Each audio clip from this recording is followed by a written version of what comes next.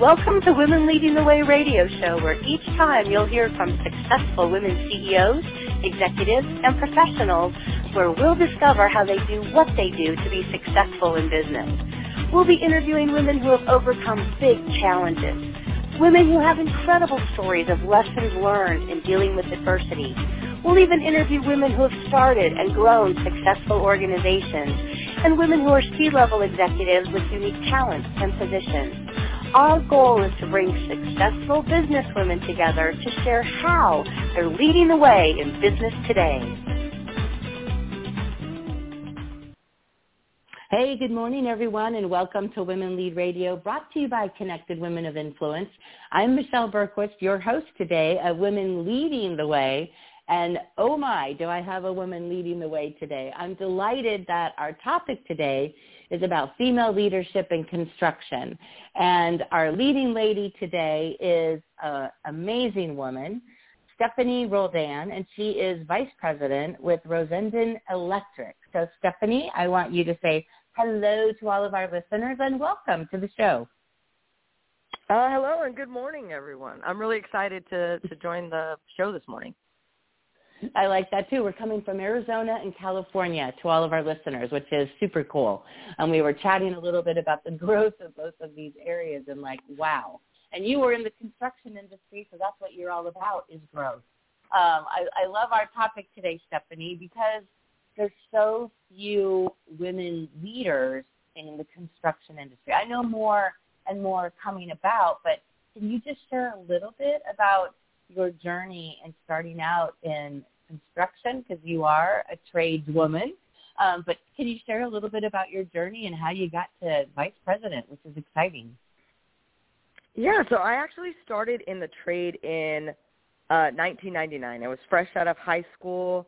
I didn't yet know really what I wanted to do in terms of studying for a career, going to college, and I had limited funds. And so one day my uncle sat me down and said, I don't really know that the smartest idea right now is for you to go to college and rack up a bunch of debt and not have a plan for how you're going to pay that back. And so he said, hey, Wow. I'm an electrician. Do you maybe want to give construction a try? He's like, here's the great thing about an apprenticeship. He's like, if you go there and it turns out you don't want to do that after you finish it, the worst that's going to have happened is you did 5 years of schooling, you have a trade and something you can do, your whole life, right? Like, if you want to fix the electrical in your house, you'll be able to do that. Like, whatever. And I was like, hey, why not give it a try? And so I finished my apprenticeship, and at that point, I was only like 23, but I was already earning really good money. And someone around there, we had like a recession in Arizona, and things sort of slowed down, and I got an opportunity to come in the office. And that changed everything. I was allowed to do some like early estimating, and I had access to who was at the person, a division manager, and he was like, hey, you have an aptitude for this. Have you thought about studying this? And I was like, well, no, but he's like, I think this might be a really good fit for you. And the great part was he kept tabs on me my entire career. And oh, my gosh. Yeah. No, keep going. I got a couple questions for you. My gosh, that's a big hop. I'm just, there's so many people, Stephanie. I'm going to come back to the thing about is it executive vice president that was kind of like keeping tabs on you? The division manager. So that's the great part about this particular division manager. He actually is now our CEO in the company that I work for today. Oh, wow.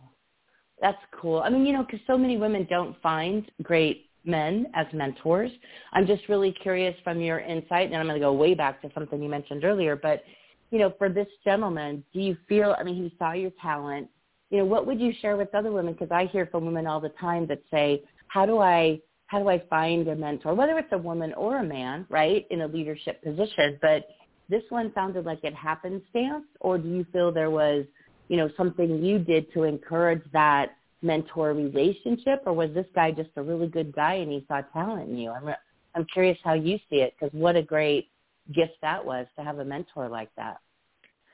So I think it was a combination of things. I think one, he is definitely just a good guy.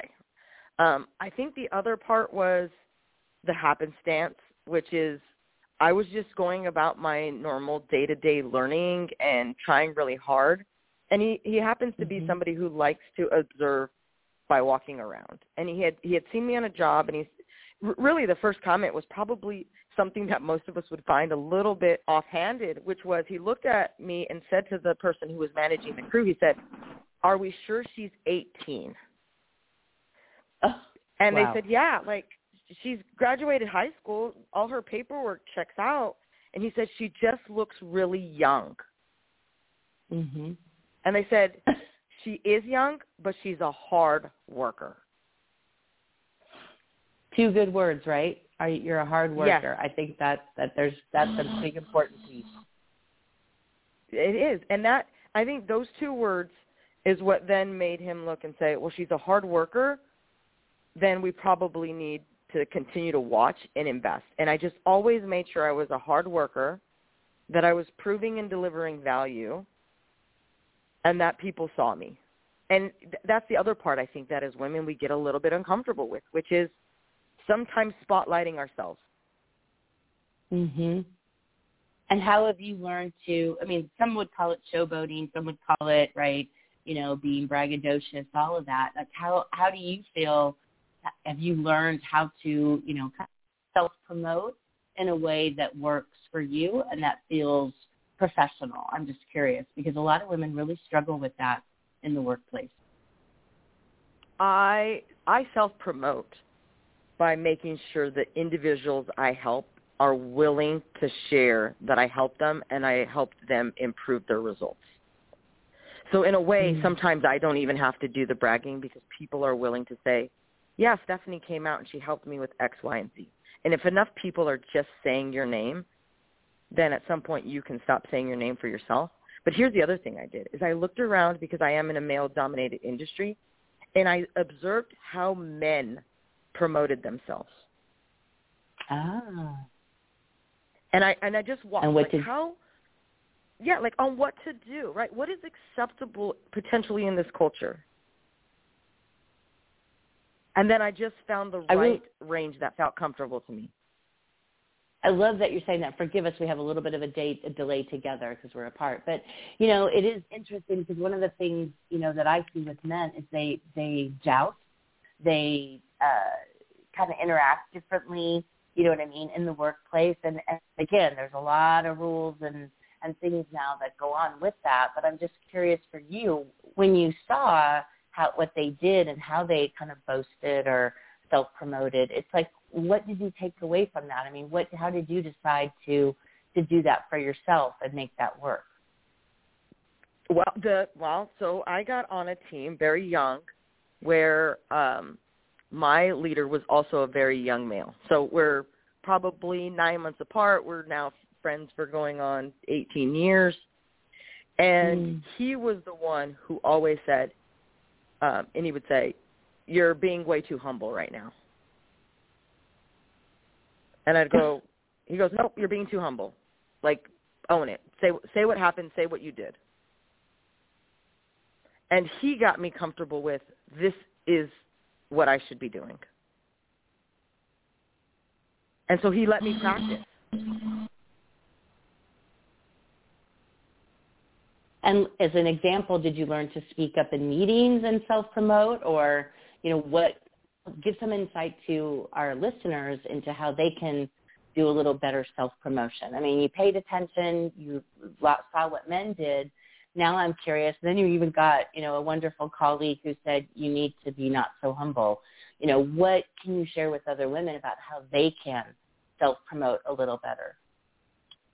Yeah, so one of the things that I think we shouldn't be afraid to do is to clarify that was our idea that we presented. So I'll sit in a meeting sometimes where I have to speak up for other women when I remember that was their idea coming out of their mouth. Now, it's been around the table and somehow it's all been adopted by someone, and then we all believe that was like the center of who said it, but it wasn't that person. And I'll say, hey, you remember when so-and-so gave us that idea? And I'm glad that you elaborated on it, and that's where we're at, but, I really want to thank her for her thoughts.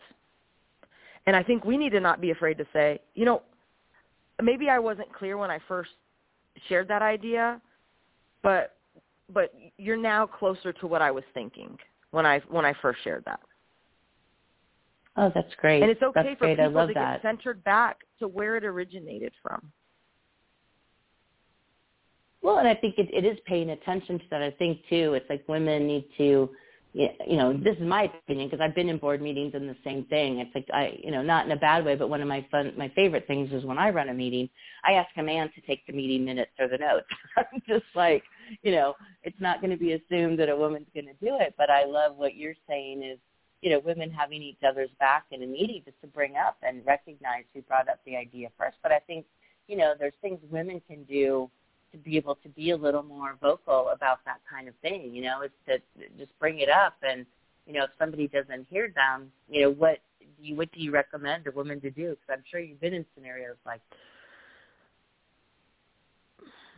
Yeah, I would say so here's the thing is, unfortunately, and this is, or fortunately, I don't know which it is, but as you sort of move up the ladder and titles change and you get a little bit, I don't want to say power, right? But you get a little bit more voice or at least recognition. I find it gets a tad bit easier to be heard, right? So usually the individuals I find most often struggling are sort of that middle where they've moved into this middle role and there's hundreds of that same role and a behavior different from sort of the mass culture looks and appears and gets judged in a very different way.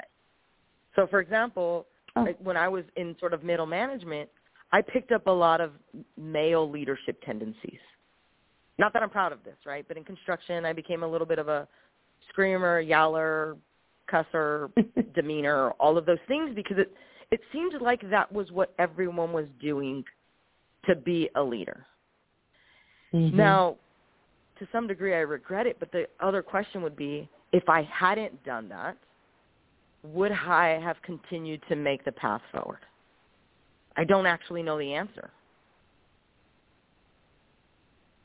I think if I can add into that, I mean, there's so much that's also about culture that's in a company, right? I mean, you either try to belong, which is tough in that sense situation, which in banking, I had a similar situation, and it's like you either try to belong, and then the question is, it's like, your values versus company values and culture, which I think is a tough thing to manage. I mean, what are your thoughts on, the company culture and values that go along with that? I think you made the right decision, honestly, because at the same time you want to belong, but how tough if you're not somebody that wants to use 4-letter words. I know there's a lot of do's and don'ts around that in workplaces these days.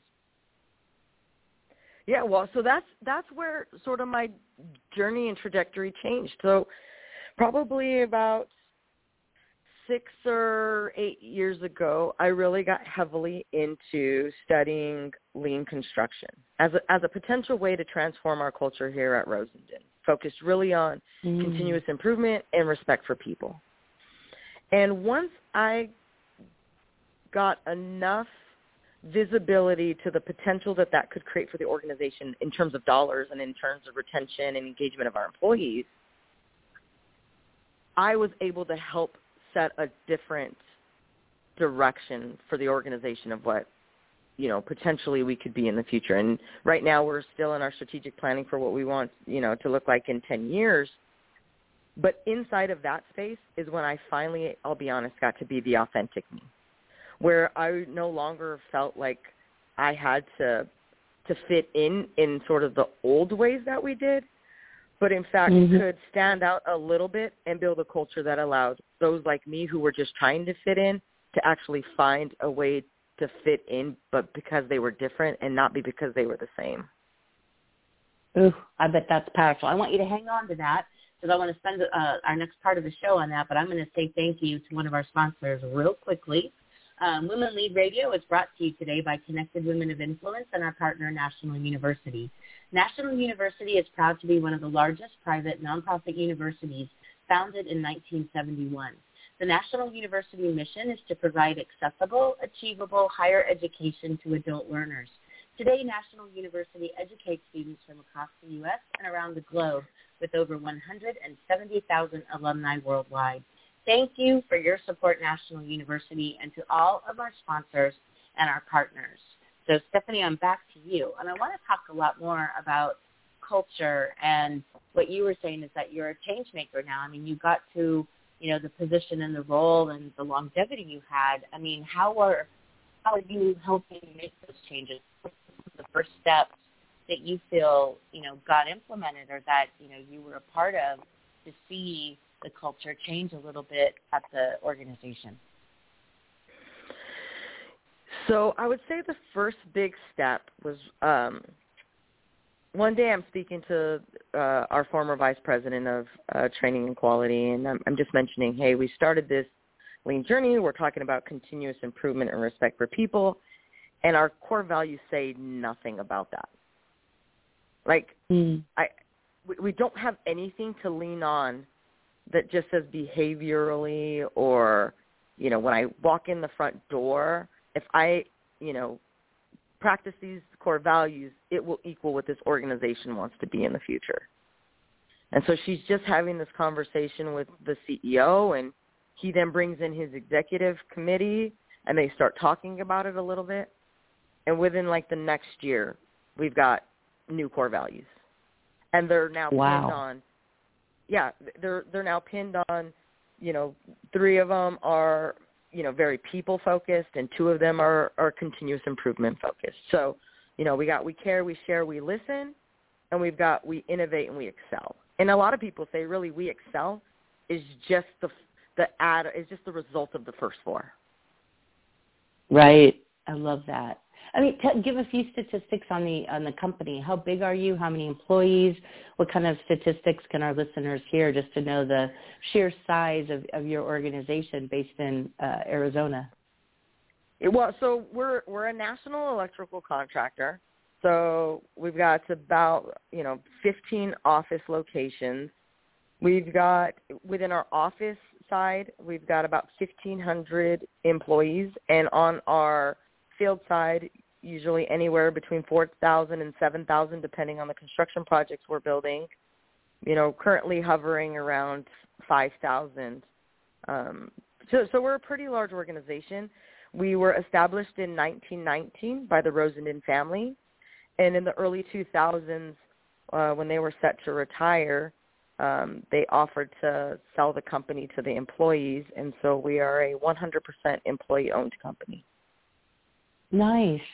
Oh, the company sounds so wonderful. I'd love to know for you along the way, what are some of the things, and again, I'm sure there's many, Stephanie, but what are maybe 1 or 2 things that you've learned the most about being a leader that suits you? The authentic leader is now such a big term, because we're taught leadership. Some of us feel comfortable with it. Some of us struggle with it, especially women, right, that we're taught the same leadership insights on how to be an effective leader. And sometimes our male counterparts exhibit the behavior we're supposed to as a leader, and they get different results than we do as a woman in business. So I'm curious with you, what are, I guess, maybe 2 things that you felt have really helped you along the way to be an effective and authentic leader? Because you sound like one, which sounds amazing. So I just want all our listeners to know, oh my gosh. One of the first things that probably I learned when I joined, this was probably like the second team I joined in the company, is that, and this leader was a great example of this, is that you can actually truly love your employees. Mm-hmm. And I think when you think about them as human beings, and there's many types of love. There's the love that you'll have for your spouse or your partner. There's the love that you will have for your children. There's the love that you will have for, God or whatever entity you believe in. There's a bunch of ways that you will love in your lifetime. But if you see these individuals as people worthy of your love, you will change how you treat them, what you do for them, and how you believe in them. Wow. Pretty powerful. So I like that's that. Probably the first place that I lead through authentically, because I think about that in sort of every action I'm going to take. Sometimes it's tough love. and sometimes it's more motherly, right? Like there's a million ways that love for them can be shown, but in all ways when I'm interacting with them, they already know I'm coming from a place of love and care.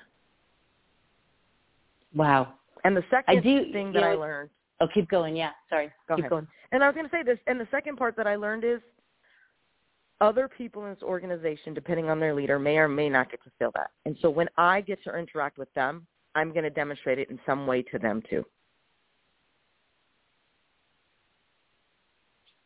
Awesome. I'm curious for you, where do you feel, I mean, gosh, I think so many of us have such stories to tell, when COVID hit and times, in the last couple of years. But one of the, I think, good things or great things actually that's happened is just like you're saying, the workforce and, company culture has really changed in the last 2 or 3 years. And I'm curious with you, it's like, what do you see some of the biggest challenges, for the construction industry to doing some of the things you're talking about? Like, what do you see that's kind of a mismark? Maybe not in your organization, but I'm sure you interact with other companies that are in the construction industry. What are some of the tough things that you see that are going to be a tough change? So construction was very quickly listed as a essential business. So for the individuals who were turning our tools and still working on our job sites, there was essentially only a small blip of time in which they weren't working. So in some ways that was very helpful because people didn't lose their purpose, right? They still, a part of their identity wasn't lost because they were either trying to refigure how to do the job that they for so long were doing really well.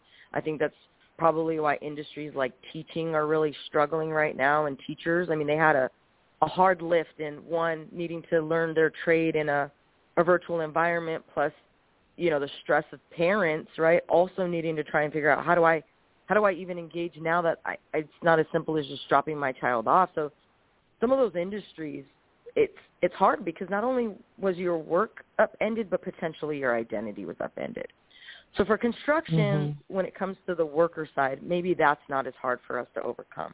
But what is hard for us to overcome is sort of this dynamic of, well, we potentially had put you in harm's way because we didn't tell you to stay home and take care of your health. And I mean, we used a lot of technology, a lot of safety equipment, everything. We were trying to do everything in our power to do it. But if you think about smaller businesses where that might have been harder, those challenges that they might be facing might be very different from ours.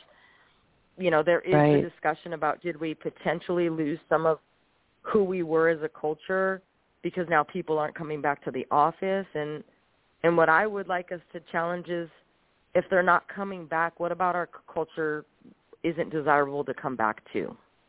What are we not doing? And I've had a remote team for like a decade. My trainers are remotely located in the various locations and offices. Our leader has been in one, and we've been in others. And so when it came to leveraging things like Team and Zoom and all of those things, we were very familiar. So we had that time already to sort of bond, and we did some other things that kept us bonded, and that we still continue to do because we just like doing them and we love doing them, and people are like, hey, we want to keep doing it. So, that's where we are. So it's like, listen, if it's working, I'm not going to change it. So, we're still having our monthly call or our weekly call in where we just ask a funny question and everyone has to answer. And, we're still getting our team get together. Well, now we're getting back to team get-togethers where we really talk about our strategies and our successes. So we've always had to use the office sort of as the collaborative remote space for us. It was the inverse for us.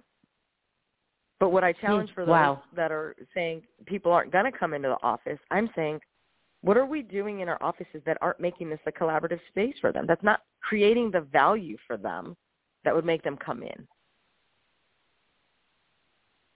That's a really good question. I think the answer today is it's not really either or anymore. It's about and, right? I mean, we're in the meeting and the event industry, so for us, it's like we have to be hybrid, right? We do virtual meetings, and we also do in person again. So, I mean, you're not going to please everybody. We all know that, but I think that's fabulous on how your company has done what it's done. We've only got a few minutes left, and I'm curious about you and your future. I just really would love for you to kind of put that self-promotion hat on a little bit, Stephanie, but what does the future hold for you in terms of growth? Like, what are you hoping to do and accomplish and, in your role now and where you want to go, if you don't mind sharing? It's interesting because someone else asked me that question, and I've only been in my new role as vice president for 4 months. I got to tell you, I absolutely love my team. In terms of what the future holds for me, I really hope that when I leave, which, by the way, I've been in construction I don't even know. This is going to be year 23, I think, right? So I guess we could consider this quote-unquote second career. But I really just hope I can develop other leaders that can keep this moving forward. So within our organization, we've only had 3 female vice presidents in our 100-year-long history. And what I hope is that from here moving forward, 3 forever is the minimum. Let's set that as our minimum, and we're moving forward, and we're developing enough people that can fill these seats. That to me is actually my goal. It's not necessarily me ascending any further or higher, but it is making sure that where I planted my flag, the flag stays. I like that. That's so cool. I mean, it is cool. Everybody, it's like we hit our point, and then there's a phrase that's in Arizona that a woman who I don't know, but I've heard the term. She has a term called ladder up, and ladder up means help the next one in line, which I think is super awesome. Right now that we are where we are, I think so many women should just kind of help the next one in line. Make that I love that it's not just going to be 3 of them. I do have 2 final questions for you, but one that you brought up in the very beginning, and it's just it's a conversation. There's an opinion on it right now, Stephanie, and it's women getting into the trade industry. It's it's just not looked at. I mean, what awesomeness, if I can use that word, that your uncle gave you to consider getting into the electrician trade, right? The electrical trade industry. And I'm curious for you with other women that are, not knowing what their future is. It's thinking that college is the only place or university to go. What would you share with, young minds and young future leaders right now as women about, picking a trade industry to be a part of? Because look at you. What would you share with them? I would share not to be afraid. I think what happens potentially is that we look at construction and we know that women who turn the tools only make up 1.5, 1.7. It's, plus or minus their percentage of the total in the field. And I think what happens is we look around and go, oh, maybe this isn't where I belong. And I would challenge you to say maybe you don't belong or you don't feel like you belong there today, but you belong. That's nice that they belong. You're right. Just they belong. Yeah, it's they belong. You belong. But and I'm going to give our listeners, we can't change it. Yeah, I like that. I mean, I do like that because it's and there's such a wonderful organization that I used to be a part of, believe it or not, which was the National Association of Women in Construction. And I want to share if any listener, yeah, exactly. They're very proactive to see women flourish and thrive in the construction fields and the trade industry. So super you. Any last insights you want to give that you can leave our listeners with something inspirational or motivational or just awesome in your words, because you've been an amazing guest, but what do you want to leave us with? I'm going to put that big question on you. Don't be afraid to go get what you want. And that is probably the drop the mic moment. I love that. Don't be afraid to get what you want. And I just want to thank you, Stephanie, for being my guest today and our leading lady. And to our listeners, I want to thank you for listening in. We are normally here on our show, which is live Monday mornings at 9 a.m. Pacific time, Fridays at 2 p.m. Pacific time. And the exciting news is that we are very quickly growing to a daily show. So, Stephanie, you're part of our growth, and thank you for that.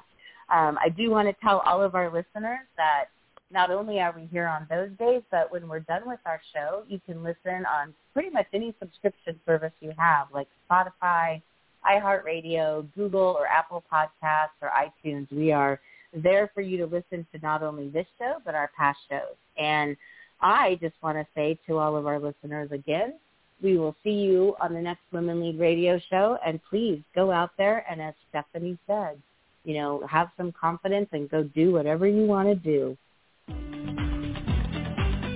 Women Leading the Way is produced by Connected Women of Influence, the premier private membership organization where like-focused, business-to-business executive and professional women connect, collaborate, and cultivate a vast network of high-level affiliations, resources, and professional relationships.